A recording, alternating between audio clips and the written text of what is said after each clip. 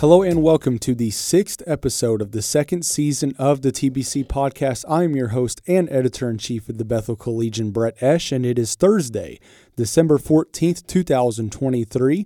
As a reminder, you can find this show on our website, collegian.bethelks.edu, Apple Podcasts, and Spotify.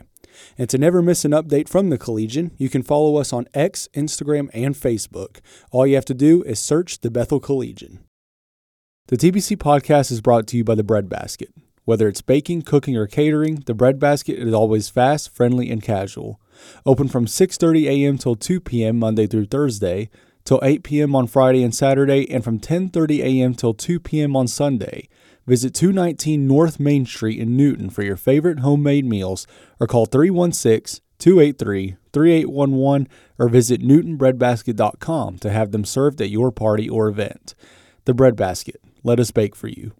For this final episode of the TBC podcast for the fall semester, I wish to use this time to introduce and speak with the next editor-in-chief of the Collegian, Micah Wenger.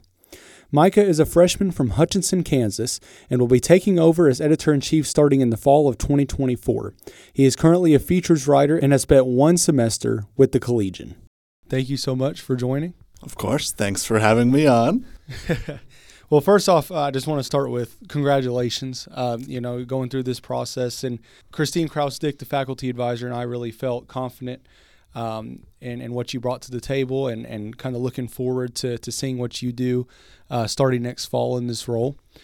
First thing I wanted to ask you is could you just introduce yourself to our listeners, and including, where you're from, what you're studying, and your experience with the Collegian thus far?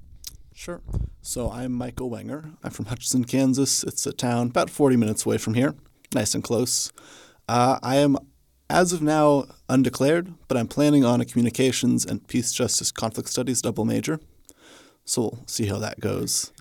And my experience with the Collegian so far has been as a features writer for one semester.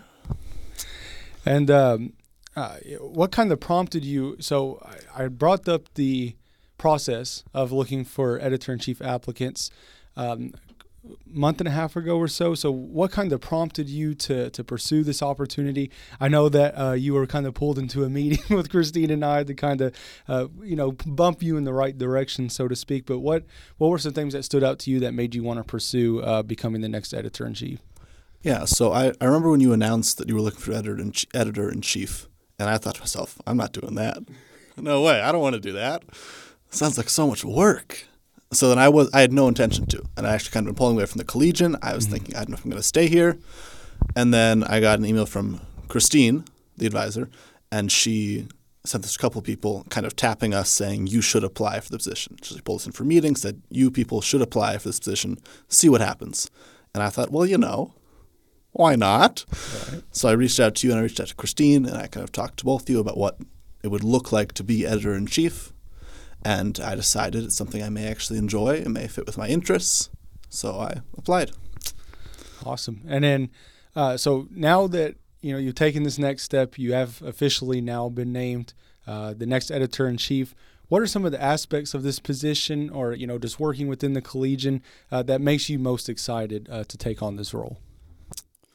Yeah, I think the thing that I'm really interested in is just how the Collegian works. Like, I enjoy writing. I enjoyed being a writer. But more than that, I'm interested in how the leadership happens and how people get things done.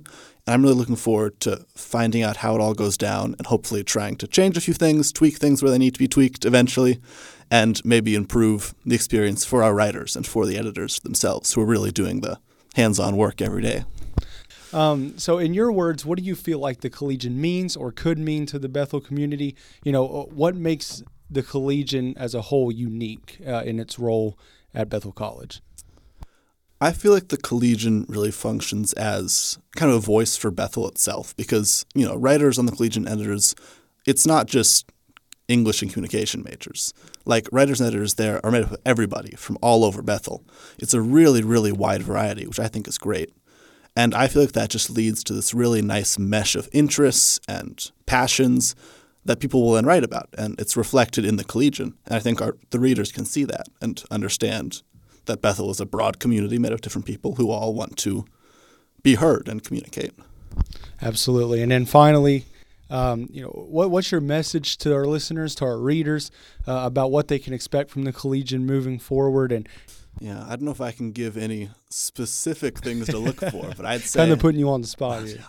I'm really hoping in the future you'll see growth in what we're writing about and how we're writing, maybe new styles of writing. I don't know, just trying to improve on what we do. I feel like you've done a lot over the past 3 years from what I've heard to improve the Collegian and change it and kind of modernize it. And I hope I can just kind of continue that trajectory.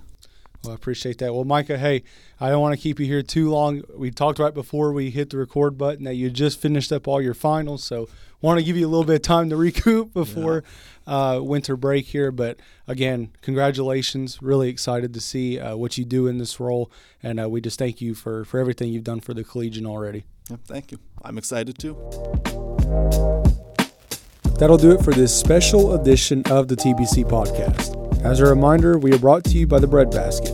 Whether it's baking, cooking, or catering, the Bread Basket is always fast, friendly, and casual. Visit 219 North Main Street, Newton for your favorite homemade meals, or call 316-283-3811 or visit newtonbreadbasket.com to have them served at your party or event. The Bread Basket. Let us bake for you. We'll see you on the other side of Christmas break. Thank you for listening.